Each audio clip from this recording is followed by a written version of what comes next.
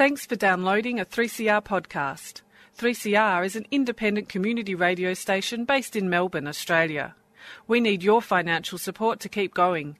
Go to www.3cr.org.au for more information and to donate online. Now stay tuned for your 3CR podcast. Good morning, everybody, and welcome to another edition of Keep Lefty program of Victorian Labour College. In the studio is Kim Doyle. Hi, everyone. John Lafferty. Morning, everybody. And myself, Chris Gaffney. And at 10:30, we'll invite you to call up and have your say on anything we've talked about or not talked about. So now I think I've got confused as to who is going to start. Kim's going to start. All right, Kim. Well, it goes without saying that the re-election of the Tories in Britain is nothing short of a disaster for the British working class. David Cameron's government has presided over 5 brutal years of austerity. Cuts to the National Health Service were made in order to fund handouts to bankers and financial barons of the City of London. This has been the strategy of the ruling class in Britain since the Thatcher era, when they turned London into a massive tax haven for the super rich of not just Britain but the globe. In the 1980s and 90s, Britain saw all kinds of oligarchs flock to their shores, from corrupt Greek shipping magnates to Saudi oil barons. They all benefited from the so-called non-dom laws that allow the super rich to claim a foreign domicile. The key benefit of being a non-dom is that it allows the super rich to avoid paying income or capital gains tax on investments kept overseas, as long as they do not bring the income or the gains into the UK, which sounds like a really sound economic policy. They can also avoid inheritance tax on properties held overseas. So the Tories are happy to have rich migrants that refuse to pay their way, but poor migrants that actually, if you look at the figures, add millions to the UK economy, are apparently bludgers. But the real bludgers are the rich, and they're also the ones that are responsible for the crisis, and not just in Britain. So in the last 5 years of the Conservatives in Britain, workers' real wages were slashed by 8%. Tories will now claim a mandate for austerity, even though this is not a true reflection of the vote. They will now be emboldened to go even harder and to shore up profits for their super rich mates at the expense of the British working class. And the hysterical and unrelenting attacks on Muslims and migrants are certain to escalate. But the big take-home message was not for the Tories, but for Labor, that by all accounts got completely smashed. This is the decisive factor in Smarmy Pants' Smug Git of the Year Cameron's victory. Labor's betrayal let the Tories back in. And let's be clear, Labor lost not because it was too right-wing, like Tony Blair and his cronies have been saying. Too left-wing. But, not because they were too left-wing, but because they were far too right-wing. Well, they're just viewed as another establishment party. Mm-hmm. Well, exactly. And a third of the British working class didn't even bother to vote. That's how little they saw that mattered. Yeah, and 2010 wasn't too much different. Yeah, and it's difficult to see how Labor could really be more right-wing. And if you actually look at Scotland, which is a good example there, the Labor Party has been the biggest party since 1959, but it was all but eradicated in the political tidal wave that swept through the entire country. And the Scottish National Party went from 6 seats to 56 seats. And this entirely unprecedented result has happened because the SNP was able to portray itself as to the left of Labor. 56 out of 59. Yeah, it's absolutely incredible. Its leaders spoke out against austerity, against Trident nuclear missiles, war, and much more. And Labour's Shadow Foreign Secretary, Douglas Alexander, even acknowledged, and I quote, "Scotland has voted to oppose the Tories, but it hasn't trusted Labour to do so." Mm-hmm. And I think the English haven't trusted Labour to do so either, but they don't have any alternative. So the Scottish Labour united with the Tories to save the Union during the referendum. And this referendum, a lot of it was about the fact that Scotland did not want to implement austerity and they wanted to keep their National Health Service. So it was quite left-wing. And it's really bizarre that actually the Scottish Labour chose a right-wing leader and then humiliated him when he felt reserved to speak out against cuts, because it's really hard for right-wingers to speak out against cuts. Mm-hmm. So it's bizarre that they chose someone so right-wing. Yeah, Jim Murphy, and I think he's on pretty shaky ground at the moment if he hasn't actually quit. Yeah. So it's telling that the voter turnout in Scotland at 71%, as Chris mentioned, was far higher than in England. So to some extent, the population has been mobilised, at least electorally, to vote against austerity. And the Tories will be in big trouble in Scotland because there is not even the pretense of a mandate for austerity. The other area in which Labour spectacularly failed to capitalise on was the swing against the Liberal Democrats, who've been utterly discredited for their cronyism and their more coalition. Conservatives. Yeah. Well, they went into bed with the Conservatives at the last election, which must have been very embarrassing for someone like Billy Bragg, who calls himself a socialist and always speaks out very, very well. And he jumped in with the Liberal Democrats. Did he really? God, well, that's he embarrassing. was with the Liberal Democrats for quite a while. Oh, really? I think even Nick Clegg is embarrassed to be in the Liberal Democrats at the moment. I'm pretty sure about that, yeah. So their vote decreased by a massive 15.2%, and Labor completely failed to capitalise on any of this anger. They didn't relate to it at all. And it's not that the Labor Party is incompetent so much as under Ed Miliband they refused to oppose Tory cuts outright, let alone attempt to mobilise any sort of mass resistance to austerity. And despite Miliband's promises to crack down on billionaire tax dodgers, Miliband went out of his way to parrot the financial orthodoxy, promising expenditure restraint and a reduction in the deficit for every year in government. So that means austerity. Yeah. Sorry to interrupt, Kim, but before the election, Miliband ruled out a deal of power sharing in any way with the SNP. It's mad. That's ridiculous. Well, from a party political he's point paid of view, the price. That's ridiculous. He's paid the price. Because I think the only way he was going to get into power, into government, was be doing a deal. Yeah, but that would attach him to fighting austerity, which he didn't want to do. Yeah, and being pro-independence. Now, there has been a spate of humiliating resignations, as John mentioned. Miliband, for one. Nick Clegg of the Lib Dems, who I mentioned, who... this has been a long time coming for him, and he almost looked relieved, really. And the Everyman, which is how he attempted to position himself, Farage. the infamous UKIP leader Nigel Farage. No, he hasn't resigned. No, he hasn't resigned. He's actually said he's not resigning. Yeah. That's the United Kingdom UKIP. Independence Party, which is a right-wing racist Yes. Led outfit. by Mr. Farage. That's very British, isn't it? It is, and actually it's funded by a whole lot of billionaires, and just one or two or something. It's just a party of money in lots of ways. But it's very worrying because although Farage lost his seat, UKIP has grown to become the third largest party in Britain with almost 4 million votes.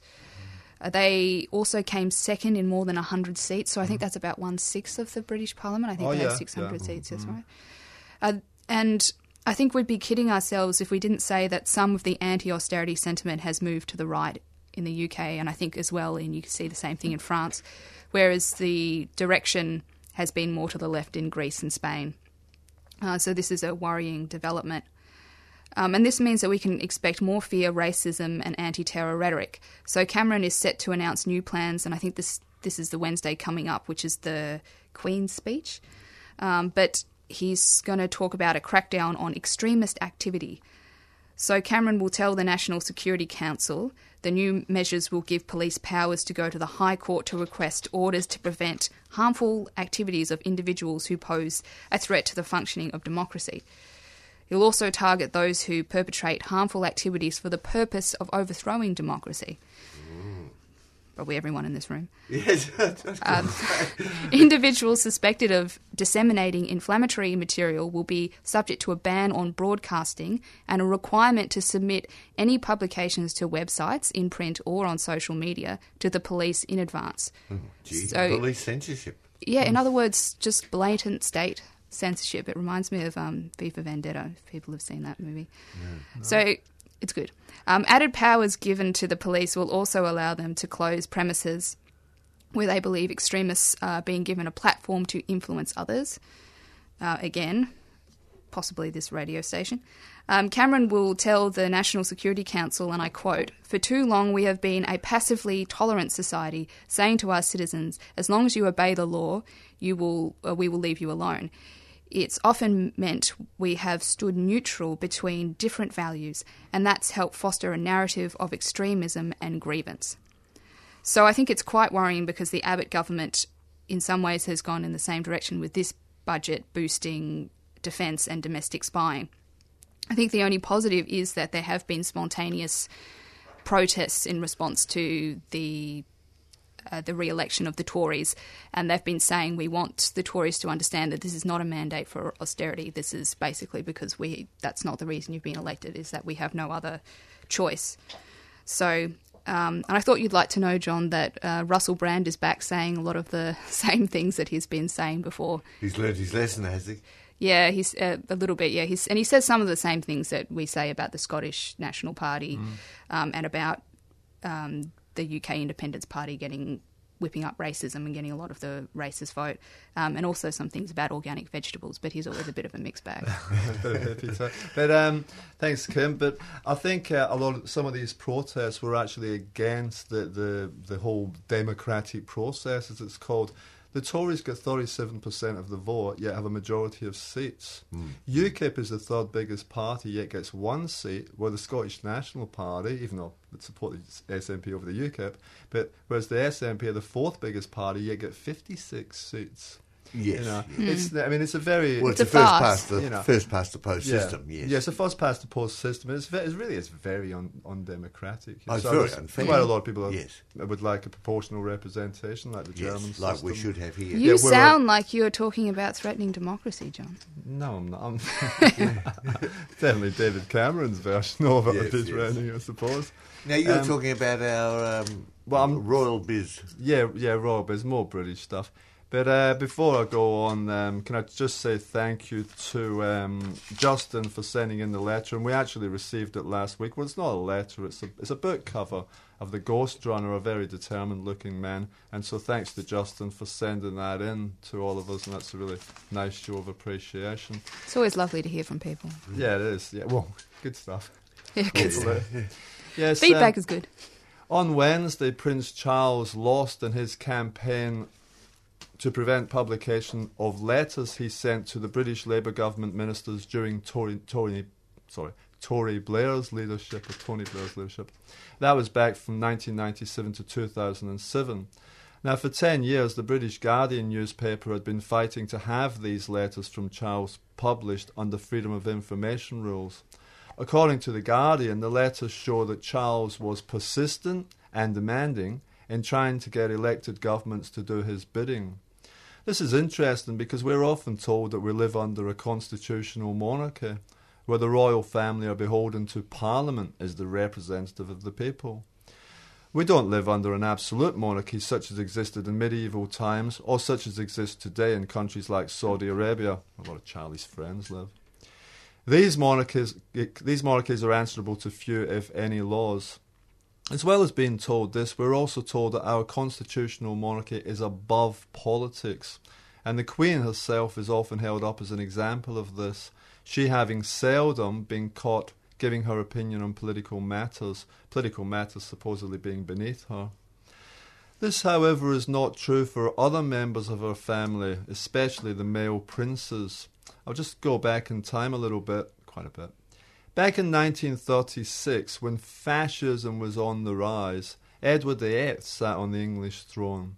Edward VIII is sometimes referred to as a Nazi sympathiser. In fact, he was a Nazi. Pre-war, he was a regular visitor to Germany, where he inspected SS troops and expressed great admiration for Hitler, as well as a hatred of communism. As with Charles, Edward VIII also liked to write letters expressing his right-wing political opinions.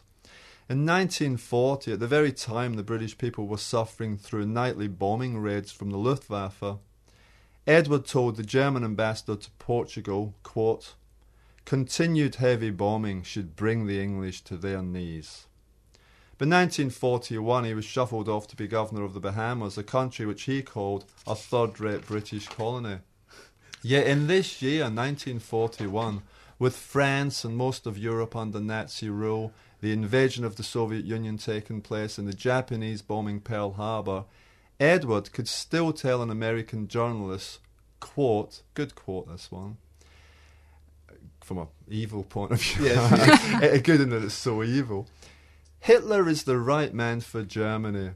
We should still be doing our utmost to at least make peace with this man. 1941. Edward was a Nazi. Prince Philip can't be quite as outspoken as I'm sure he'd like to be, but every now and then a stupid and/or racist comment dribbles out. Hardly surprising. This man had 3 sisters who all married SS officers, and he is known to hold views which come very close to Nazi ideology in many respects. That's the eugenics, and you can look a lot of this stuff up. Despite this, he still has his admirers, Tony Abbott being one of the biggest admirers. Ignoring the fact that Philip was already the nominal head of both the Australian and Canadian armies, and he has a very, very, very, if you look up Wikipedia, a very long list of titles to his name. This year Abbott gave him an Australian version of a knighthood. Philip was presented this gong by his wife in a very weird ritual, and if you check out the picture, both of them also look bemused by this ritual. They still went through with it though. Getting back to Charles, his letters included demands that he be listened to on topics such as alternative medicine and the influence of big supermarket chains. He also called for a nude culling of the badger, thereby continuing years of animosity between the royals and the badgers. And this reminded me of a... What have the badgers ever done? Yeah, I don't know what the badgers... They're vicious, you know. They're a pest, unlike the royals. So... At least they're not inbred. I shouldn't be ruled by badgers. Yeah, they're an alternative pest, possibly an alternative royal family. It's an interesting thing. But this reminds me of Alexei Sale's comment, Chris, which I know you're very interested in. Alexei Sale's comment regarding the royals. They should be gassed like the badgers. I'm not advocating that, folks. I'm not. Right. However, the most sinister letter, to be serious, the most sinister letter Charles wrote was in relation to the British Armed Forces in Iraq. Writing directly to Tony Blair, he said, quote, "Our armed forces are asked to do an extremely challenging job without necessary resources." He went on to call for increased spending on an already bloated military in order to continue a war which most observers now consider to have been morally and legally without merit. A lot of people said so at the time, but I think most other folk who supported the war are now coming round to that view too. For his part, Tony Blair responded to Charles positively. He acknowledged the failures of the Lynx helicopter and alluded to increased expenditure on the armed forces. Tony Blair is now viewed by many himself as being a war criminal. So they can babysit Harry as well. Yeah, well, yeah, Harry, because Harry's in there, you know, G.I. Joe Harry. It is clear that these unelected and supposedly figurehead royals are actually very involved in political meddling. They also hold very high military ranks and appear to view themselves as something like generals in a field of battle. Just this past few weeks, Charles' youngest son, Harry, has been touring Australia and New Zealand under the guise of Anzac commemoration, which was, 3 weeks ago now?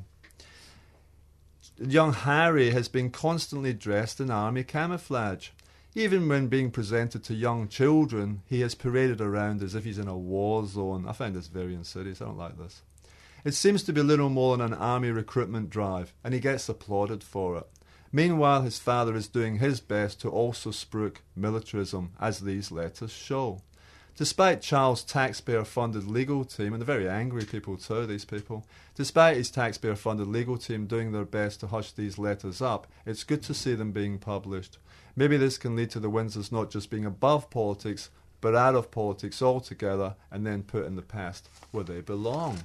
Well said. Well said. And did you see his Charles' lady, woman, ripping the guy's microphone off of him? Did you see that? No. It was on the news yesterday. The guy was asking Charles, are you still sending these letters to Prime Minister? You're asking for this, demanding that. And his woman, you know, the security Camilla or whatever. Park Bowles money. No, not her. No. No, actually. No, she wouldn't get her hands dirty doing that. Right. That was a mere common woman. Oh, a common woman. Representing...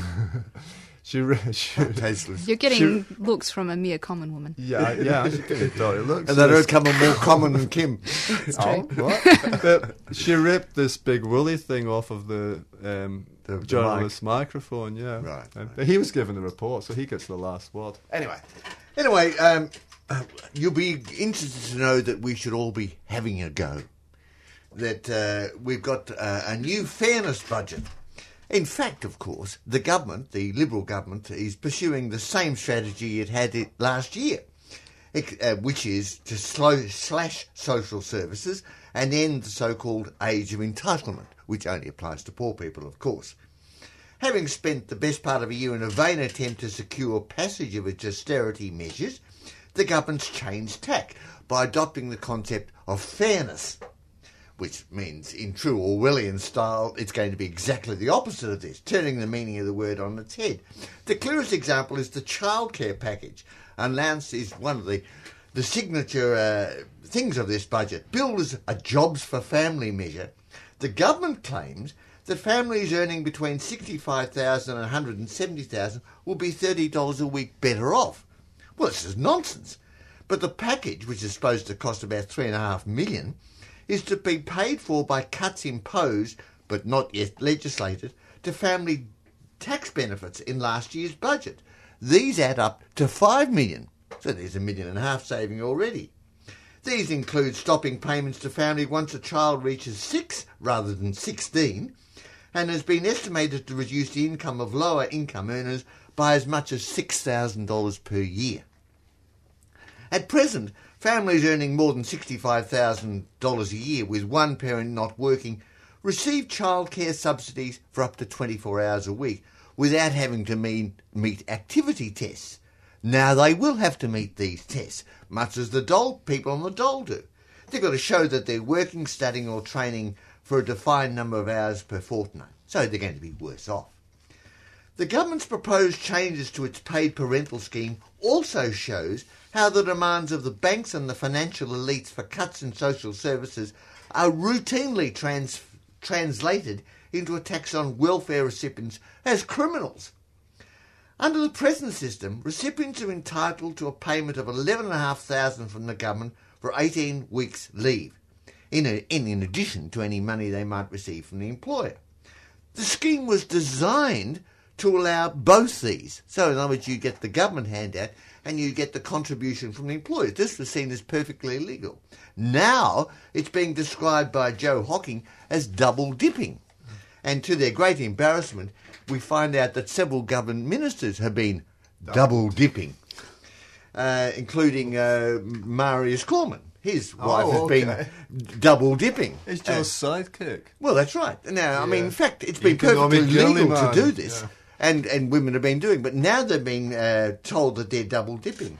As a result, that it's been estimated that almost half of all new mothers, around $80,000 a year, will lose access to the full amount available under the present system. Remembering, of course, that receiving both payments had been part of the original scheme.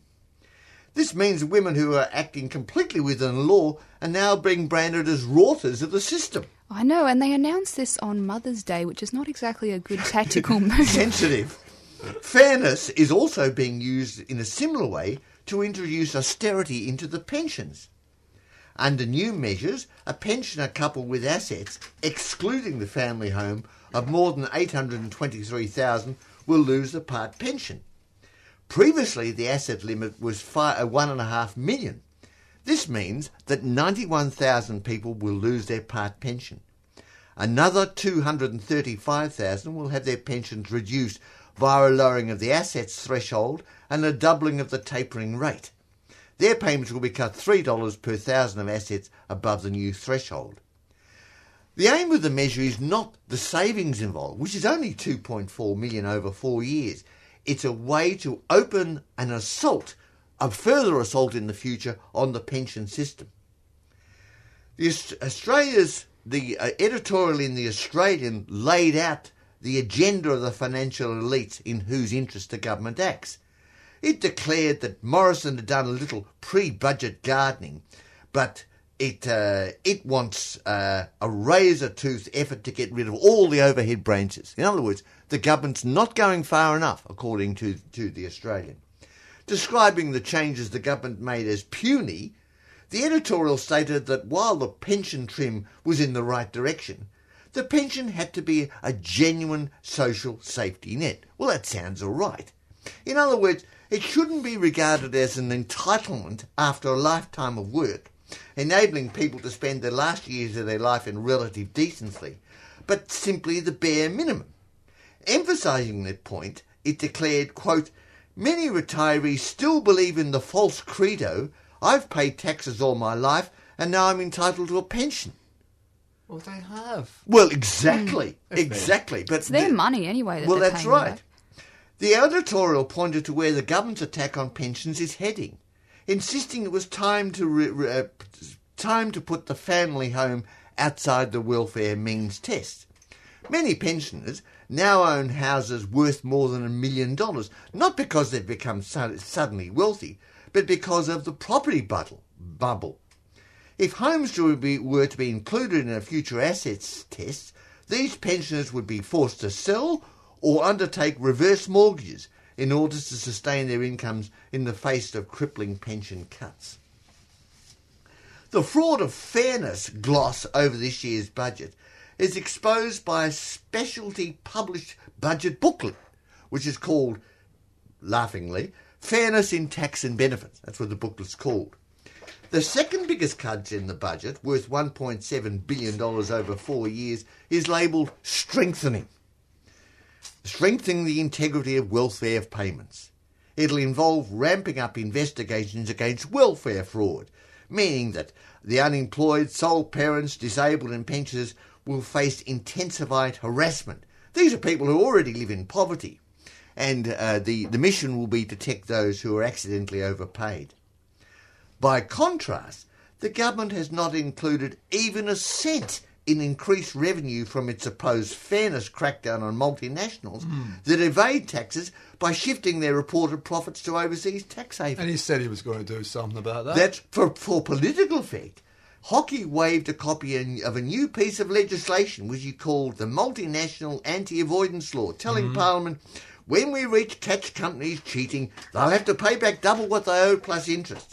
This is a sham. The budget papers themselves forecast nothing except, quote, an unquantifiable gain to revenue. In other words, this is tokenism to keep you amused. The much vaulted increases in childcare rebates for working parents will give the greatest benefits to high-income earners, but strip unemployed parents of subsidies, making it even more difficult for them to find jobs. Moreover, the higher rebates will be paid for by abolishing family tax benefits for low-income families. There's even a spending cut to child dental benefits, $126 million over 4 years. This is dressed up as a step towards fairness. This is just part of the $2 billion worth of rationalising and streaming, as it's called, throughout the public health system over the next 5 years, on top of the $80 billion over 10 years stripped in last year's budget from funding to the states and territories. Young jobless workers aged 25 or under remain a particular target. Instead of now waiting for 6 months for unemployment benefits, which would mean certain death, you would think, it's now proposed that they will have to wait 4 weeks. Amongst young workers, the vastly understated official jobless rate is twice as high, yet they'll be punished now for being unable to find work. While social spending is being slashed, the budget lifts both funding for war and surveillance. Defence spending, you'll be pleased to know, will rise by $2.5 billion to $31.8 billion, up 8.5%, with most of the extra funds paying for new military hardware and Australia's frontline involvement in the criminally led US wars in the Middle East. The intelligence agencies, our friends for certain, will receive another $450 million increase on top of the $630 million announced last year, supposedly to combat terrorism, but mostly for electronic surveillance of you and I. And actually, the the prices for internet are going to go up so that they can surveil our own metadata. So we're paying to spy on ourselves. Right. The government will axe some federal public sector jobs, on top of the 17,000 already destroyed by the Abbott government and the more than 10,000 cut under the previous Labor government. This is decimating social services, in addition to the devastating cuts made to the funding of community services, which means that thousands of organisations throughout the country will be totally cut off by July the 1st. And there's a lot being said about the violence against women. But the organisations that are fighting this, they're having their funding cut. The budget displays similar callousness towards the world's poor, with foreign aid being cut by another $3.5 billion over 3 years, after $1 billion was slashed last year. Less for foreign aid and more for foreign wars. That's right. That's exactly. There's no relationship there. No. Aid to Africa has been reduced by 70%. They don't need any help at all, as you can tell. Hockey has unveiled $5 billion worth of tax concession for contractors and small businesses with turnovers of less than $2 million a year. For these businesses, the corporate tax rate will be reduced from 30% to 28.5%, which is 28% more than Google pays in tax. And they will receive tax write-offs for equipment purchases totalling up to $20,000 over the next 2 years. Even Alan Kohler, hardly a communist, has pointed out this is not credible. Any lift in output will soon take most small operators above the $2 million a year threshold. Workers will also suffer bracket creep as inflation pushes them into higher income tax brackets. As a result, the average income tax rate will increase from 21.7% to 27.4% over the next decade. Even more fraudulent are the assumptions upon which this budget is based. They're based on growth suddenly jumping from 2.5% to 3% within 2 years. Now, most economists think it'll go the other way, not increase. Conscious of the government's dire political predicament and the possibility of a further impasse of the Senate, the tabloid newspapers, the Herald Scum and the Australian, proclaim the budget a bonanza for workers, clearly seeking to bolster the government electoral stocks. But the financial press, in which you're more likely to read the truth, was scathing, denouncing the government from backing away from the frontal austerity assault that it attempted last year. So the business press is saying, you're not going hard enough, you're not going hard enough. The Labor opposition echoed this response, reprising its pitch to big business as a more reliable instrument for opposing the austerity agenda. Chris Bowen welcomed the small business tax concession, but he denounced the government for increasing the debt and spending. So much for Labor opposition. I think Bill Shorten also came out and said, we would give more money to small business, just more handouts. Right, yes. I can't even listen to Bill Shorten. No, if he comes on, I just straight away. I mean, I probably should pay attention, but I can't. No, it's like being beaten up with a wet paper bag. It is, that's right. You've been listening to a 3CR podcast produced in the studios of independent community radio station 3CR in Melbourne, Australia. For more information, go to allthews.3cr.org.au.